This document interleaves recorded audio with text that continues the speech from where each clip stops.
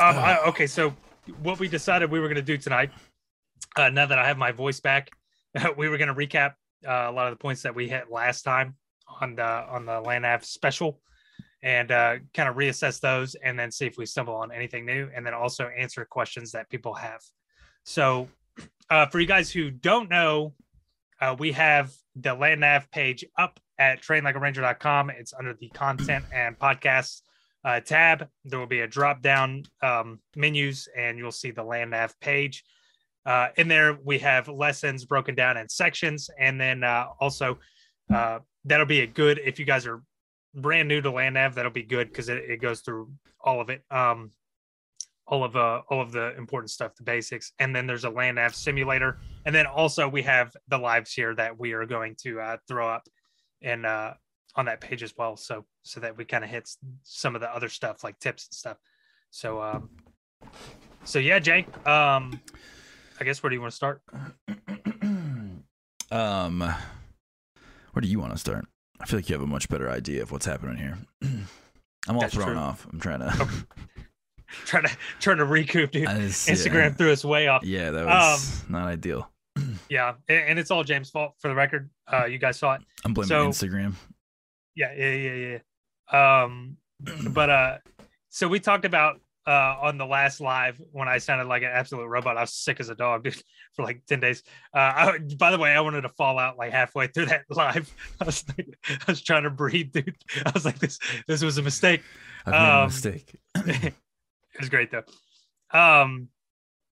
But yeah, we hit a bunch of good points, and we talked about expectations for Land Nav, like kind of what it's going to be like, and then also tips to make things easier and more streamlined for you guys. One of the big things that James hit is cutting down your dead reckoning time, right? They're going to give you these points, and you're going to plot them on a map. And what you want to avoid is walking on an azimuth for, we talked about how far some of those points are. Sometimes they're 2,500 meters. Sometimes they can be pretty spaced out. You definitely don't want to be dead reckoning for that distance through woods. So whenever you have a course that has road systems with things like intersections that are easily identifiable, we talked about using that. You still want to keep track of your pace count, and you still want to keep track of the direction you're moving on the road, just keep an awareness of where you're moving. But it's a great way to set up checkpoints as you're moving towards your points. And then at a certain point, of course, you're going to break off and move on an azimuth. But that was a great point, trying to cut that down when you're able to. And then I talked about being wary of, whenever you're terrain associating, say that instead of going off a road intersection, you want to move up to, maybe there's a point where it's closer where the road intersects with a stream on the map.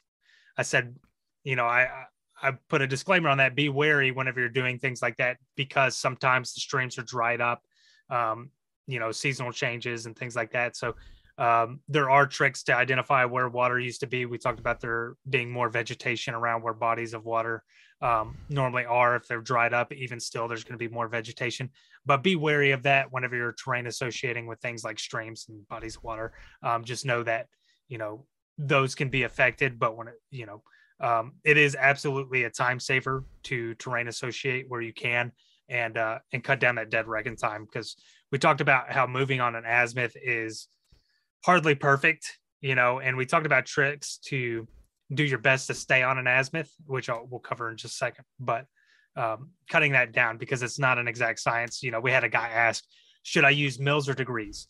The answer is stick to degrees, because mils is the 0 to 6,400 scale. Some people think it's going to be more accurate if they use mils, but nothing's perfect whenever you're doing Land Nav. So just look at degrees, right, and do your best to follow that azimuth. And I'll let you talk this point, James, because I'm just on a big ramble. But talk about that point that you said whenever you're going to move on an azimuth. Whenever you go to move on an azimuth through the woods, how do you do it? Yeah, so like you said, obviously you made good points. They were our points from the other day, but so Yeah, anything that's going to help you cut down your dead reckon time, because the longer you're dead reckoning, the more likely you are to screw up.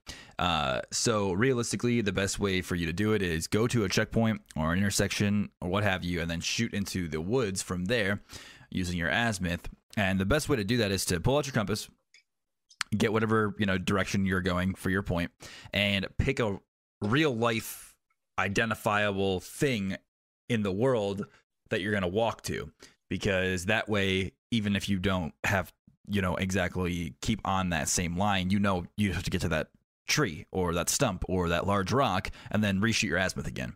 So you're actually just finding something along the azimuth, using that to get to that point, and then just leapfrogging from object to object all the way there. And then you're never screwing up, or you're never letting your pace or your gait mess up how close you're going to be to the point, because it doesn't matter if you walk in a zigzag line. You just have to get to that object and then reshoot your azimuth from there.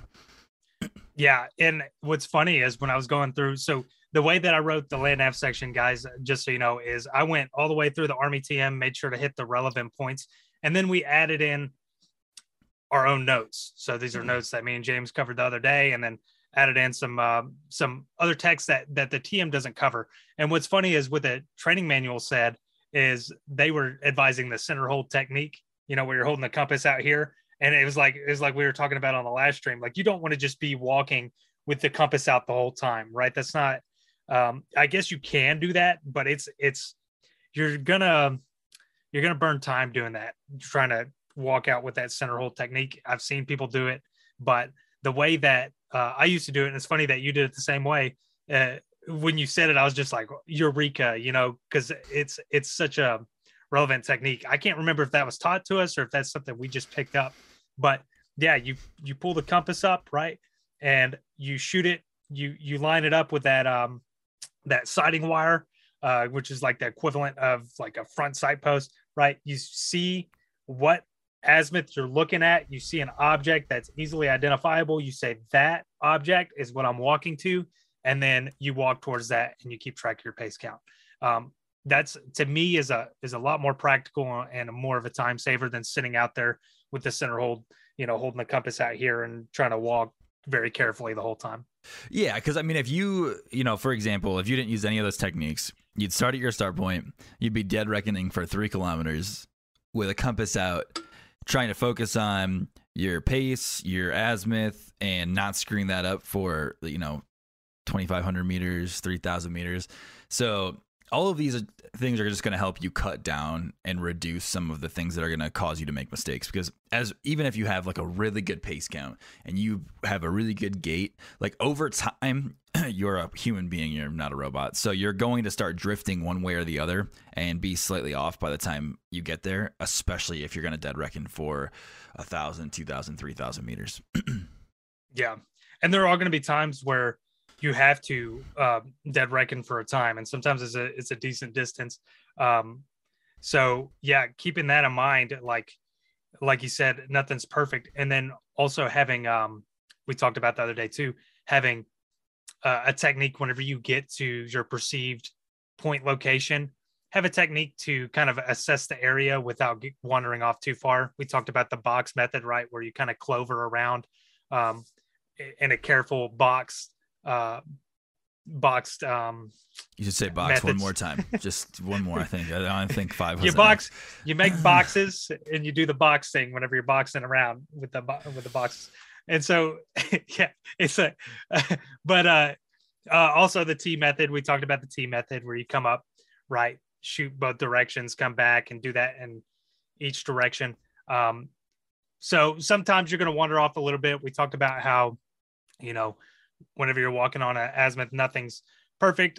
Also a good points that the TM was hitting is factors that affect your pace count. So sometimes you walk this distance, right? And the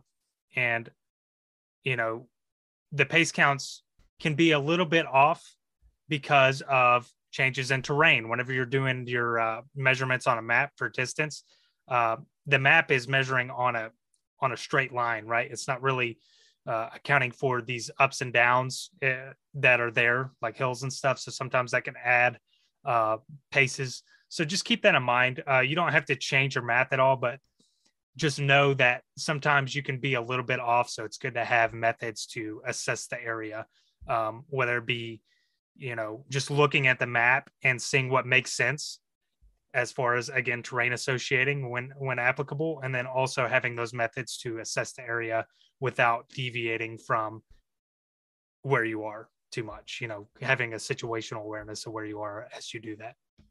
Yeah, identifying backstops, being able to have a quick and efficient way to scope out an area if you think that its location to your point. And then obviously, like you said, terrain associate. If you really look at when you obviously plot the point, ideally you're plotting the point correctly.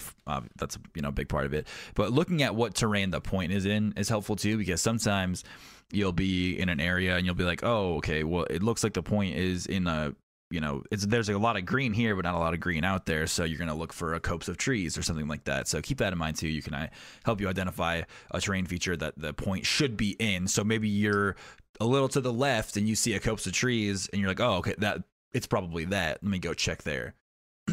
Absolutely. Yeah. And as you guys get better with reading the contours, and we weren't really in depth with the contours, you can even assess that micro terrain and be like, okay, here's what's making sense on the ground, and you'll get better at that as you go. But yeah, that's a great point. Not just boxing around and stuff, like I said, but also, can you identify features in the area? Even if it is that micro terrain, can you identify that? Yeah, like, is it going to be on a slope, or is it at the Yep. peak of a hill? Things like that are just going to help you really narrow down your focus when you are finally at the location of the point and trying to get to the actual post. Because, like I said, it's pretty small. It's like a stop sign in the middle of the woods. They're tough to see. Yeah, and on the last stream I said neon, but it's not like it's just like on these difficult land nav courses. They're not neon like a PT belt glowing in the dark or whatever. It's sometimes they're just like an orange and white sign, like printed on a sheet of paper, painted. Yeah, like not actually reflective at all. No. Yeah, so it can be tough, and especially moving at nighttime. And this is I don't know if you ever did this, James, but I read this as I was going through the TM. Something that I never really used, but I know other people did, is adjusting I hope I got my terminology right, but the bezel ring to, that illuminated dot that's on the compass. They were talking about how you can adjust that to a specific azimuth to move at nighttime. So I guess, you can adjust that to a direction that you want to walk and then follow it that way. Yeah. Have you heard of that?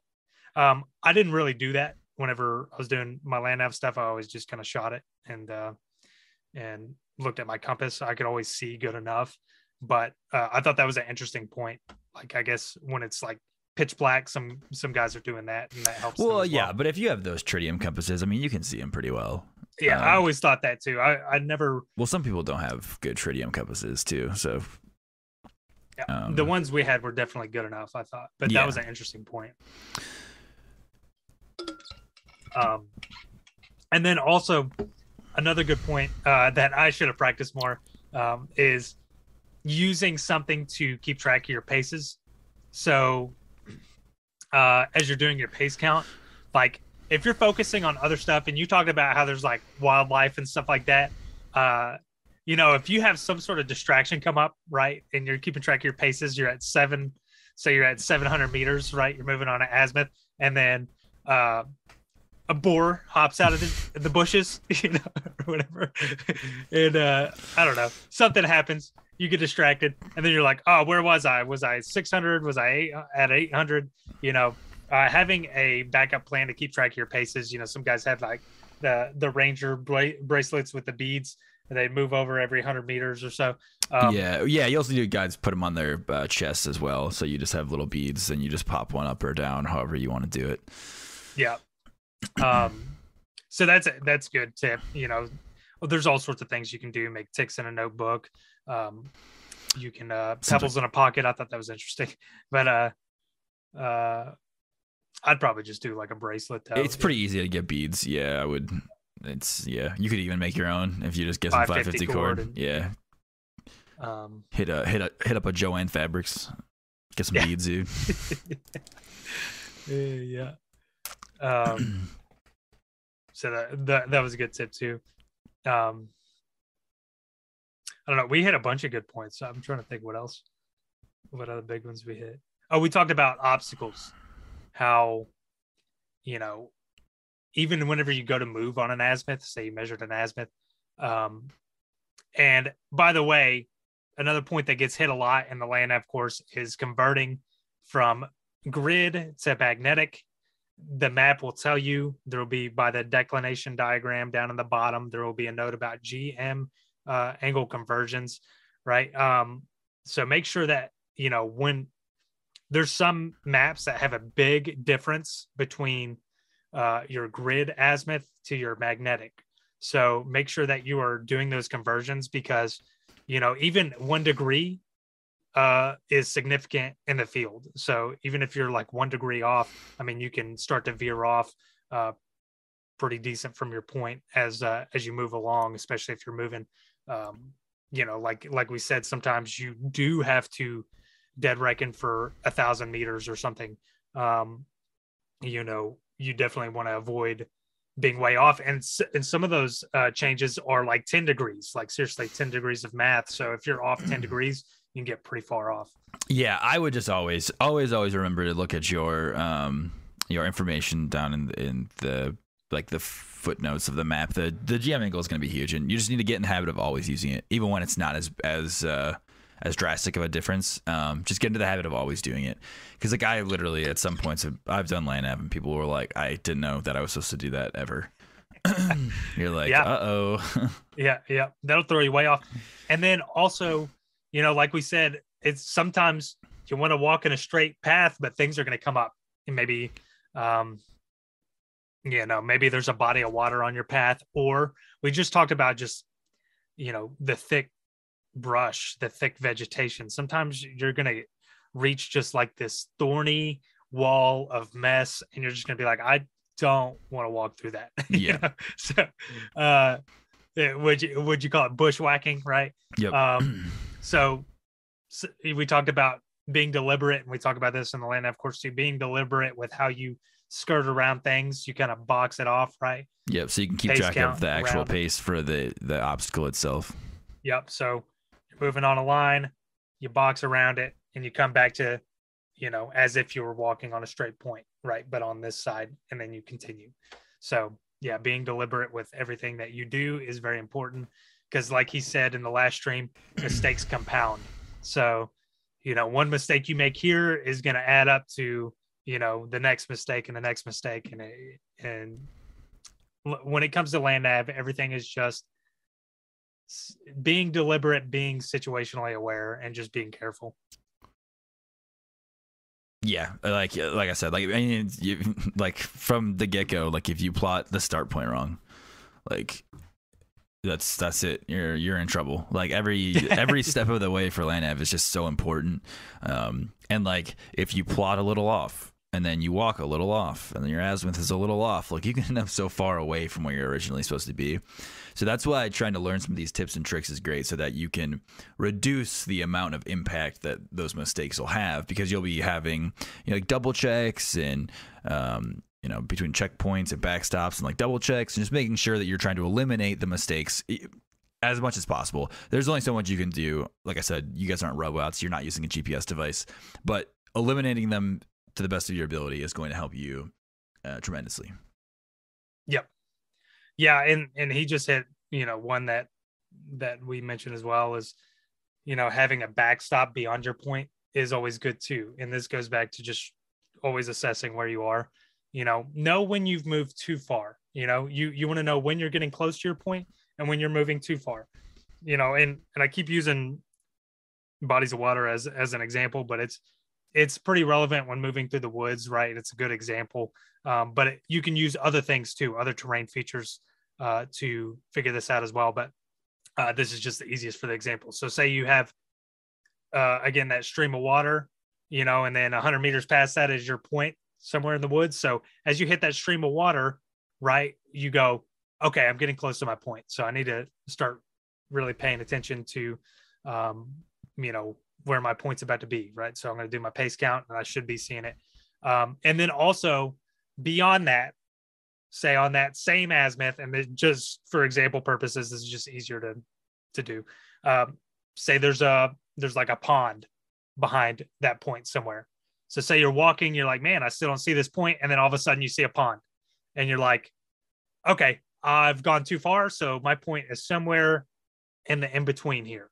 And then you can start to assess, you know, start to kind of move along that area and assess where your point is. But just, again, looking at, this goes back to the terrain association, just always paying attention to what's around me and what can I identify.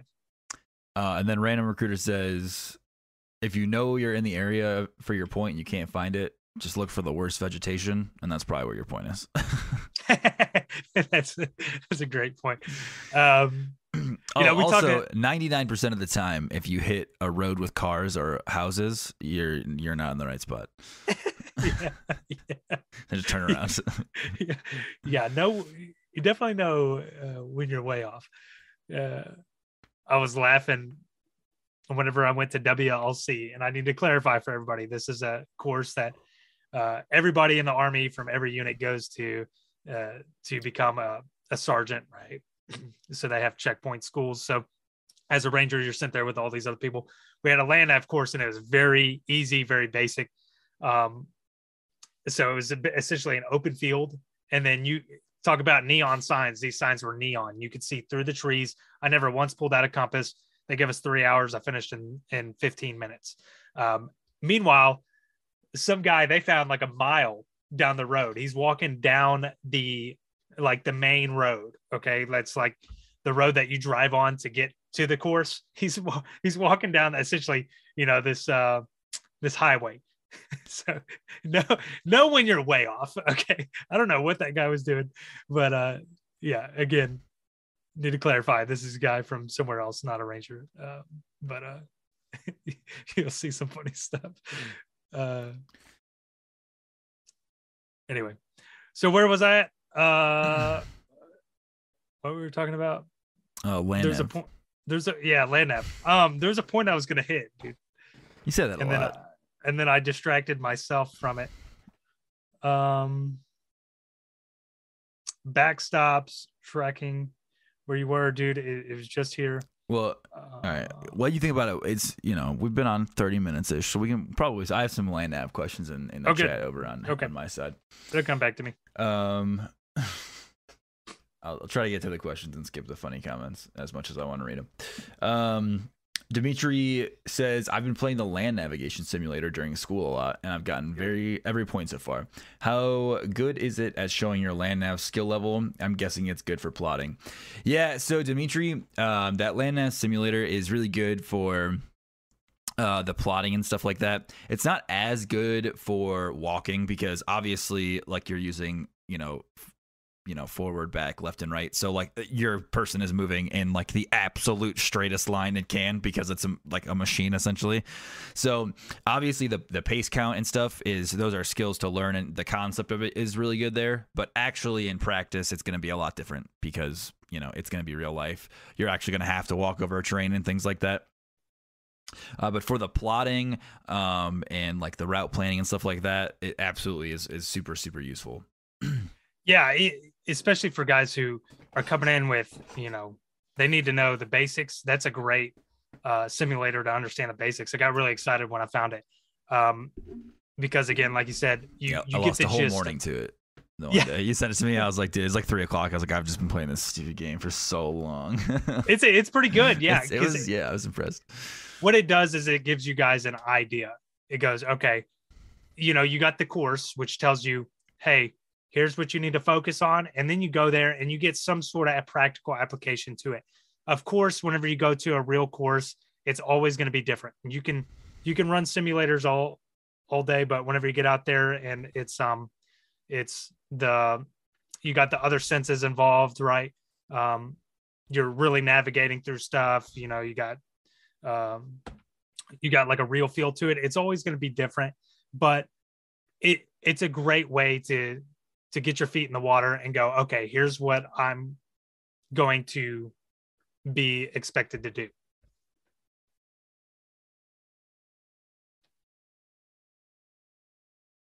Sorry, you just kind of a long pause. You just trailed off. It didn't seem like that was going to be the end of your statement. Oh, and no, that was it. I was looking for other questions. So Connor says, during land nav in RASP, were you guys rucking with 65 plus pounds or less? I cannot remember. No, definitely not 65 plus. It's not gonna. No. Usually, you just kind of have your equipment and stuff.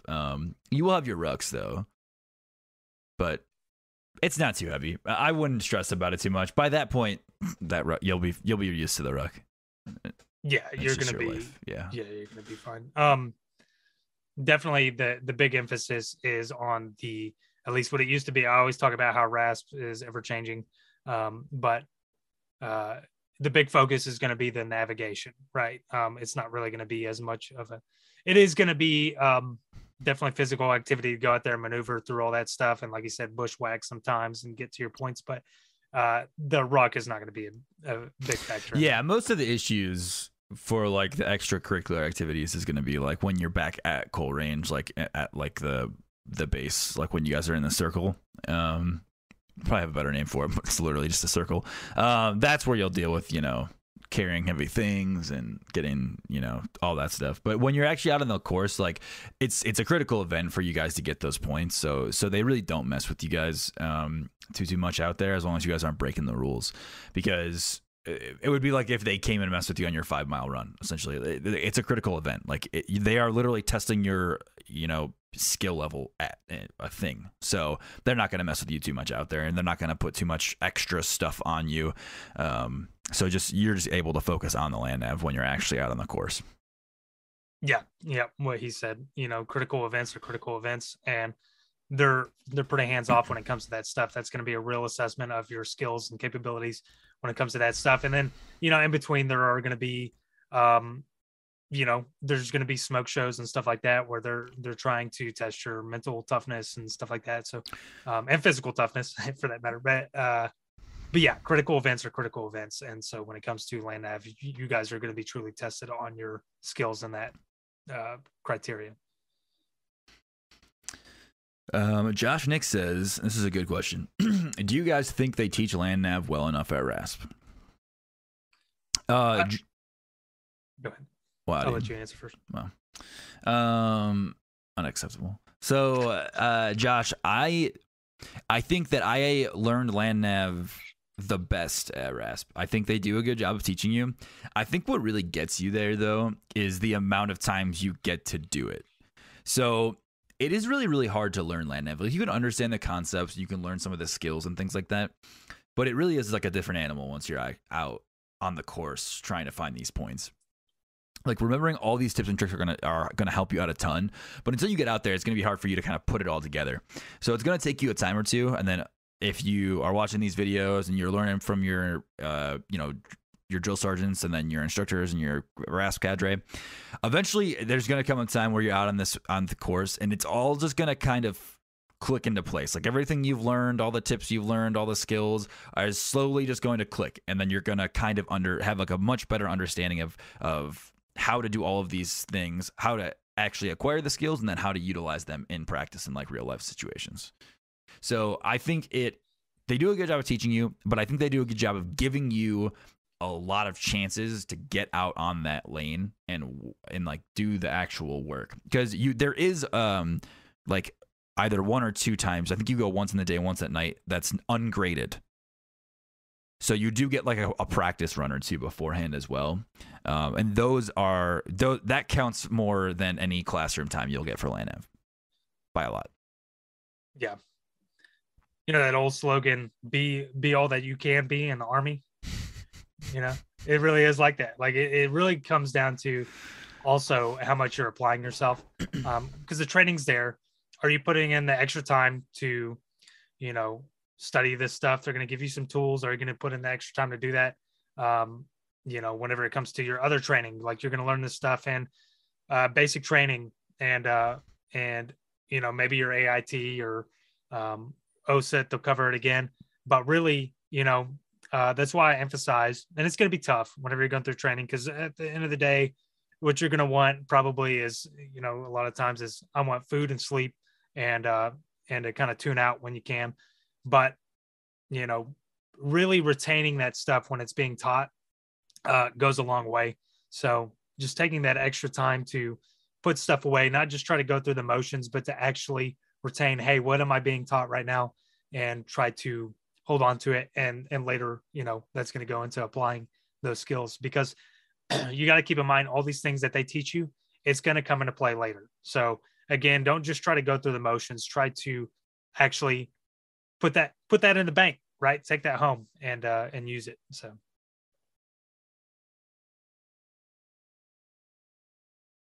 You're always so quiet after I answer. I'm the only person that has the questions now, so usually I can hand them back and forth. So I'm trying to sift through to make sure I get the land nav stuff.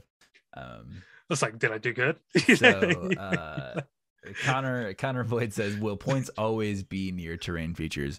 I mean, it's always going to be by terrain of some sort for the most part, but it does depend. So like I said, like in Georgia, it's pretty rough out in some spots, because especially depending on like when you go, like in the summer, it's pretty tough. I mean, it is overgrown, it's dense, it's pretty thick, but there's also parts of the Coal Range, like when you get back, I want to say it's to the north. I'm trying to remember the actual layout of the map. I think it's up to the north. It gets a little actually a bit bare and rockier. It's a little bit kind of like rough terrain.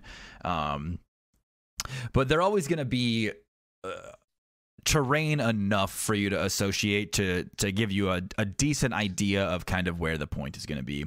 But there are going to be times where it's just like all green and your point is just in the middle of all green, so it's just going to be in the middle of the forest. Like there's only so much you can do. But like in Fort Sill, for example, it wasn't as much woods, it was more mountain. So yeah, Fort Sill was because it's Mount Weather, I think it's called. So that one was pretty easy for you to identify, like where it was on a slope with the contour lines and stuff like that. So it really just depends on the course. But most of the time you'll have enough to get yourself some checkpoints or an intersection for you to shoot into the woods or get you a backstop and things like that. There's almost always enough for you to help yourself out at least a little bit. But like sometimes they're in the middle of like the water. It just depends. Yeah. I do remember the point that I was going to say way earlier, by the way, when I got into my story of the guy. Oh, we got around it. It only took 10 minutes, guy. Finally got there. Talking about the point of, you know, I said in the last stream, I was like, you know, don't give up on a point right away, you know, search the area and stuff like that. And you're like, also know when to give up on a point. Yeah. There's a there's an over under there where you gotta like really decide. I think we got to give this one up and then leave. But yeah, don't automatically. You'll get a feel for how quickly you're able to do things too, because that time limit is going to really depend on your speed, like how quick you're moving. Because like you'll see some guys like me. This is what I did. Was I would essentially like memorize where my intersection was, like that I was going to use to go into the woods, and I would run there to give myself as much time, like a little bit of latitude on actually finding the point. So I would give myself a little bit of extra time because I knew I was there in the summer. It gets tough to find your way through some of those bushes and stuff. Yeah. You know, we talked about how sometimes I joked about how there's like I swear they send out like some saboteurs, right, to go find these points and like kick them over. Like sometimes there are points out there that are like, I've seen one point like knocked over, like in the water, right? Like it's in the middle of the water. It's knocked over like this. You can hardly see it. Like it's like all the way down. I've seen a point that was knocked over in the bushes, right? So like, unless you're like looking in the bushes, you're not going to see this point, right? Or this thick grass. So sometimes the points are a little jacked up out there. They're not always surveying all these points. So there are cases like that. It's not, don't be overly concerned with that because it's more of a rarity, right? It's not going to be like, you know, 10% of the points are like that. There's probably like what onesies, twosies. Yeah. And then if you let them know too, like they have like gators out there and stuff, like they can go fix it, you know, for the next iterations. If you let them know which point it was, because they'll just take a Garmin out there and do that for your buddies out there. if you notice something like that. don't just keep that secret. But yeah, it's not, again, don't be overly worried about that. It's not like everywhere, but it does happen. So it's like you said, land nav is a time thing. So if you're 30 minutes and you're still looking for this point, you're like, I have no idea, know when to move on and try to make up that time, get your other points that you can go get.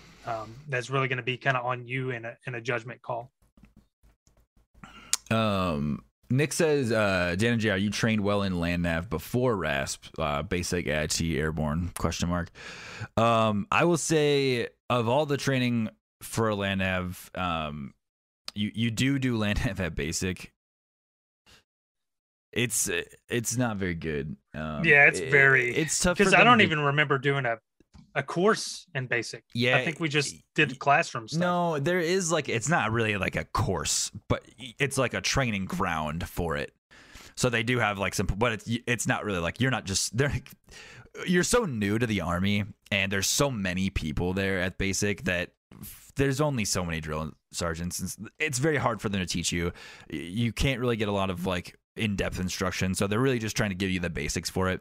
So there is a training ground that I remember we used where they had points and pace counts and stuff, but nothing was really hidden. You were just kind of practicing the skills. Like I said, luckily for me and Daniel, we had AIT land nav, and our AIT required a lot of map reading and stuff, so that helped us definitely going into RASP land nav. But that's not going to be the case for everyone, depending on what your MOS is. A lot of the MOSs, you're not going to do land nav in AIT. So it really does depend on your MOS, but I wouldn't bank on it. I would try to learn as much of the basics and the skills as you can going into RASP now beforehand, because you're not going to get a lot of instruction on your way there.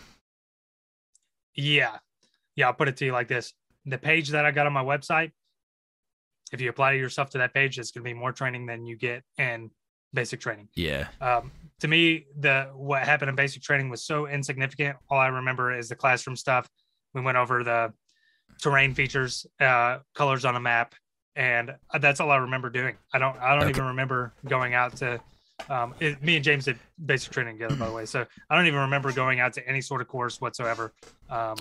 Which, like you said, it might have happened, but keep in mind, Daniel did forget what he was going to say for 30 minutes a second ago. So just, grain of salt, take it with a grain of salt. Right. Yeah. I also, I have early onset memory loss, but yeah. I would definitely say, use the tools that we provided on our land nav section. You'll feel more confident. And that'll help alleviate some of that anxiety, because you'll at least have an idea whenever you go into RASP. But they did a good job in RASP. I thought they did a good job going over that stuff, especially if you're paying attention. There's some really good stuff, and what selection it was really good at is giving you tricks, right? It's not just by the book training manual stuff. They give you tricks. They do that with a lot of stuff, with shooting, with just mental stuff, with land nav. I mean, they'll give you the fun facts, like, hey, here's practical application stuff, like do this will make this easier. So they do that. Dimitri says, what do you do in RASP when you complete land nav? Do you mean after Cole Range, or do you mean that day when you come back from land nav? I'll wait and see if you elaborate. But he also asked, smoke show. Are you allowed to use roads?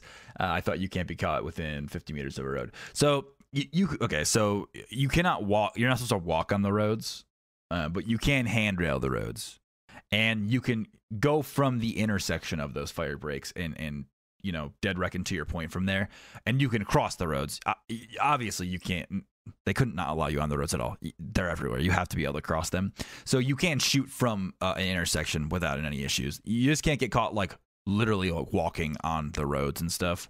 But it's easy enough to handrail them and keep them on your side. And you can also handrail, and then if you think you're getting off course or whatever, just walk up to the road, reassess where you are, and then just go back to handrailing from the woods. So yeah, don't just run on the roads, but they are very, very helpful to keep you on track and give you a good idea of where you are location wise. Yeah.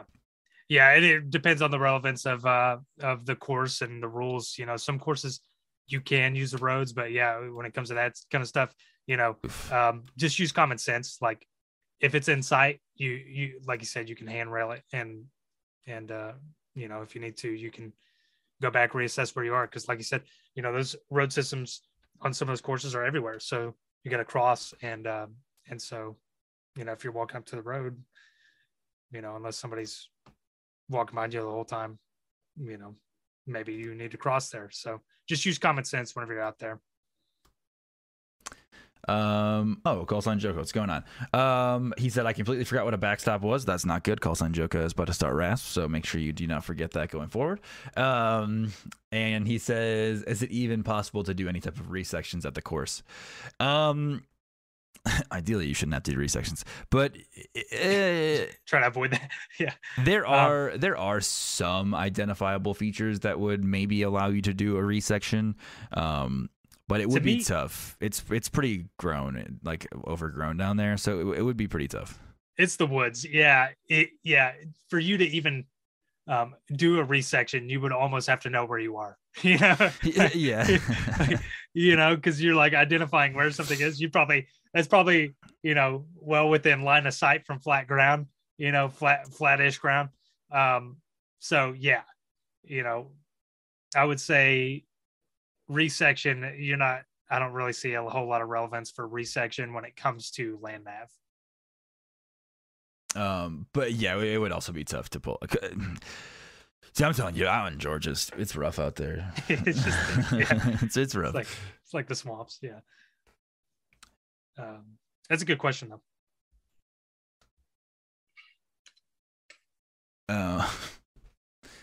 Yeah, I think that's all the land nav questions we have here.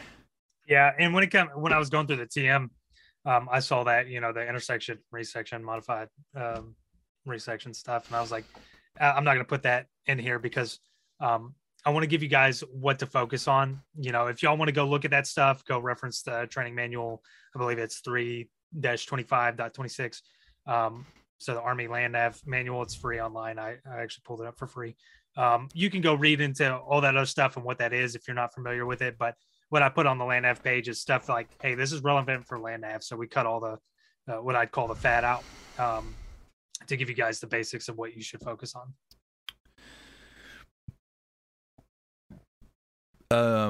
Call sign Joker says, are you guys going to do this next week? I don't know if it probably won't be as land nav focused next week, but we'll do our live next week. Yeah. If it comes to if those questions come up, of course we'll hit them. But yeah, the goal for this was, we're going to tie this into the land nav page, but to hit, you know, the big land nav section here. Yeah. Connor Boyd says, is most land nav at night or is it mixed? So at Coal Range, you do both. So you'll do day iterations and night iterations. And then I think the last iteration, if you have to do the last iteration, it's night into day. You pretty much start like in the middle of the night / morning and go into the daylight. Yeah. Ideally, if you're watching us and doing enough training, you shouldn't have to do the last iteration. You should have enough points as long as they still let people sit out. That's the goal, yeah. But you have to get, because I remember it's like there's like a couple weird stipulations. So you have to like get a certain number of points in the day and the nighttime, and it sort of carries over through all of them. So if you like max out all your points for each of the 4 iterations, you don't have to do the last one. It was either max all of them out or max all of them and then get like almost all of them on one as well. But there was like a weird rule because I remember I didn't have to do the last day, or the last iteration. But I can't. Do you remember what the minimum is? I couldn't remember if the minimum like to pass was 4. Was it 4 out of 5? Yeah, I want to say it was 4 out of 5. Or was it 3 out of 5? I can't remember. I was gonna say I think I want to say there was like 2 different criteria. Like there was like 2 phases. Like on one of the phases is 3 out of 5, and then it became 4 out of 5. Yeah, because and there was also like an overall too, like an overall score. Yeah. Random Recruiter says 4 out of 5, which is what I thought it was too. Okay. Okay. It's been so long, and I didn't do cold range again when I did my second iteration, so it's been a while for both of us. You went back into phase 2, right? Well, they sort of. I pretty much just went after cold range, but they didn't have the phase 1 and phase 2 the same way. My second time through after my sickness. Yeah. Callsign Joker says, did you guys do land nav iterations at pre-coal, or was that something else? So we did. I want to say you do one night and one day at coal range before the actual graded portions, and I think either one of those or both of those is with a buddy. So I said this last time too. So whenever you get put in buddy land nav, and people are gonna be like, okay, so I'll do this part, I'll do this part, I'll do this part. No, that's stupid. Don't do that. Everyone needs to do everything. Yep. Okay, because number one, that way you can check each other and be like, oh, I got this and you got that. So one of us is messed up, or both of you guys are messed up and they're both wrong. But ideally, if you both do all the work, you can check, make sure, and then you also get all of that practice. So both do all the work, swap, and then you can check. So you're just like getting a bunch of practice. You're trying to learn how to actually do those things with someone to check you. Like I said, eliminating mistakes is very important. So if you have a buddy there, do your work and have them check it, and vice versa. And that way you are eliminating the mistakes. Yeah. Yeah, that's the perfect time to practice. Yeah, like I said, there's plenty of it goes back to what I was saying earlier, like how are you applying yourself? There's plenty of practice beforehand if you apply yourself to it. So again, you guys here, you got the references now on the website, and then you go out there and you apply yourself, like you said. Don't just try to go through the motions, right? He'll handle this, I'll do this. Really try to learn it whenever you're in practice mode. Sorry, Emma Stokels is trying to get me in trouble. So yeah, make sure when you get put in those land nav iterations too, don't just be like, oh, I'm not good at land nav, I don't feel like I'm good, I'll just they'll probably know what they're doing. Like, RASP is not the time for you to gray man it. We've said this a couple times. So like land nav, yep. When your buddy iterations, whatever, in the classroom, if you have questions, ask questions, do the work, do not gray man it, do not try, because you have to pass land nav on your own by yourself in the middle of the woods. So apply yourself when you can. Even if you're gonna feel uncomfortable doing stuff, especially if you go in range regiment through RASP into regiment, you're going to feel uncomfortable doing stuff. Get used to being uncomfortable doing stuff. The first step to being good at something is to be real bad at it. Yep. Yeah, in my experience there, and in a range regiment as a whole, when it comes to the learning phase, asking questions is usually looked on as, okay, he's trying to learn, and it's usually a positive thing that you're trying to apply yourself. Now, if the only time it's not positive is, hey, I just taught this, and then you ask like a silly question over something that was just said, maybe that's when it starts to get you in trouble. But whenever you're asking, good questions, like, don't be afraid to ask questions, I guess is what I'm saying. Apply yourself, try to learn. And like you said, don't gray man. That's not a place to gray man, because let's say you do, slip by, you're able to gray man to an extent. It's going to be hard there, but then you get to your unit, and you're definitely not going to be able to gray man there.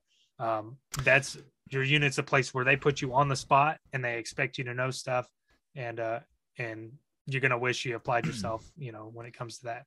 Yeah, and if RAS was still running in a general direction that it was going in after Daniel had graduated and I went through my other class, they actually had us broken down in a squad so that one cadre pretty much was watching over 12 of us. So like it's pretty hard to gray man it in RASP. Like there's you pretty much have a cadre around you a lot. So but just take the opportunity to do those things when you can do it, and mess it up when you can mess it up. So you want to mess up before it's graded. Well, ideally you don't want to mess up at all, but you want to use that time and like make those mistakes before it's going to be a critical event when you have the option to do that. Yep. Definitely agree. Connor Boyd says, this is sort of a line-up question. Does RASP 2 do similar stuff, or is it mostly leadership-oriented? It's RASP 2 is mostly leadership-oriented. If you're going to RASP 2, you should already be able to line up and stuff like that. So it's not as, like they do have critical events and stuff like that, but it is mostly leadership, peer reviews and stuff like that through RASP 2. Yep. By the way, we're getting close to our hour mark, so let's hit one more good one. I don't think we have any more land nav questions. I think we got them all. Did we hit all the land? Did we have any other notes that we didn't hit? I don't think so. I don't know. It was pretty good. It's been, what? It's been an hour. I can't remember. It's hard to remember if we missed any from the beginning. I remember one that I was going to double down on when you were talking about it. You talked about running pace counts. So you need to have 2 pace counts, right? So your pace count will be established moving across a 100-meter distance. You should do a walking pace count and a running pace count. And we talked about the importance of doing that the same way that you're going to run or walk in the field. Because some guys do the robot thing. Whenever they go out there to walk, they start walking weird and these weird movements. Walk and run how you're going to run in the field, because that's going to keep your pace count accurate. And then also I talked about the difference between running and walking pace counts. Walking pace counts are typically more careful, right? You're able to follow an azimuth better, but I did running pace counts all the time whenever I was moving to points. Like we were saying, whenever you comes to shooting an azimuth, picking an object, it's pretty safe bet to run towards it, in my opinion. So that really cuts down your movement time, and that's going to help you get through the course better. So I spent a lot of time running on the land nav courses. Emma Stokos is still trying to get me in trouble. So yeah, also nighttime pace count is good too. Yeah. So if you can get to that little pace counter and do it in the dark when you can't see, it'll help you because you'll be a little bit off in the dark compared to during the day. EM says, do you have any experience tips for using a plotting board? I don't. No. I know the mortars use those all the time. I wish I would have had that. I could have asked Travis that question. Oh yeah, that would have been good. But yeah, I don't have any experience with it. Yeah, me neither. And then Emma Stokels says, what is the best way to cheat in land nav? I told you, he's been trying to get me in trouble all day.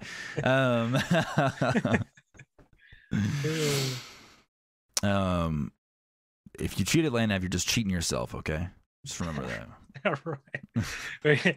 We were joking about the white light on the last stream, and they were like, because you're supposed to use a red light the entire time. Well, you're really only supposed to use a red light and only to look at your map. Yeah.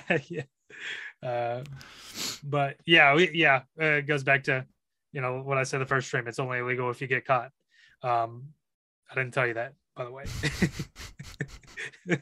So, and that's also not true for any kind of legality at all. So just keep that in mind as well. Yeah. Don't hold that to me. So anything else before we end tonight? No, I think I got it. And like I said, guys, for questions, I know some of the questions in here weren't land nav related. This is going to be our last dialed in for land nav.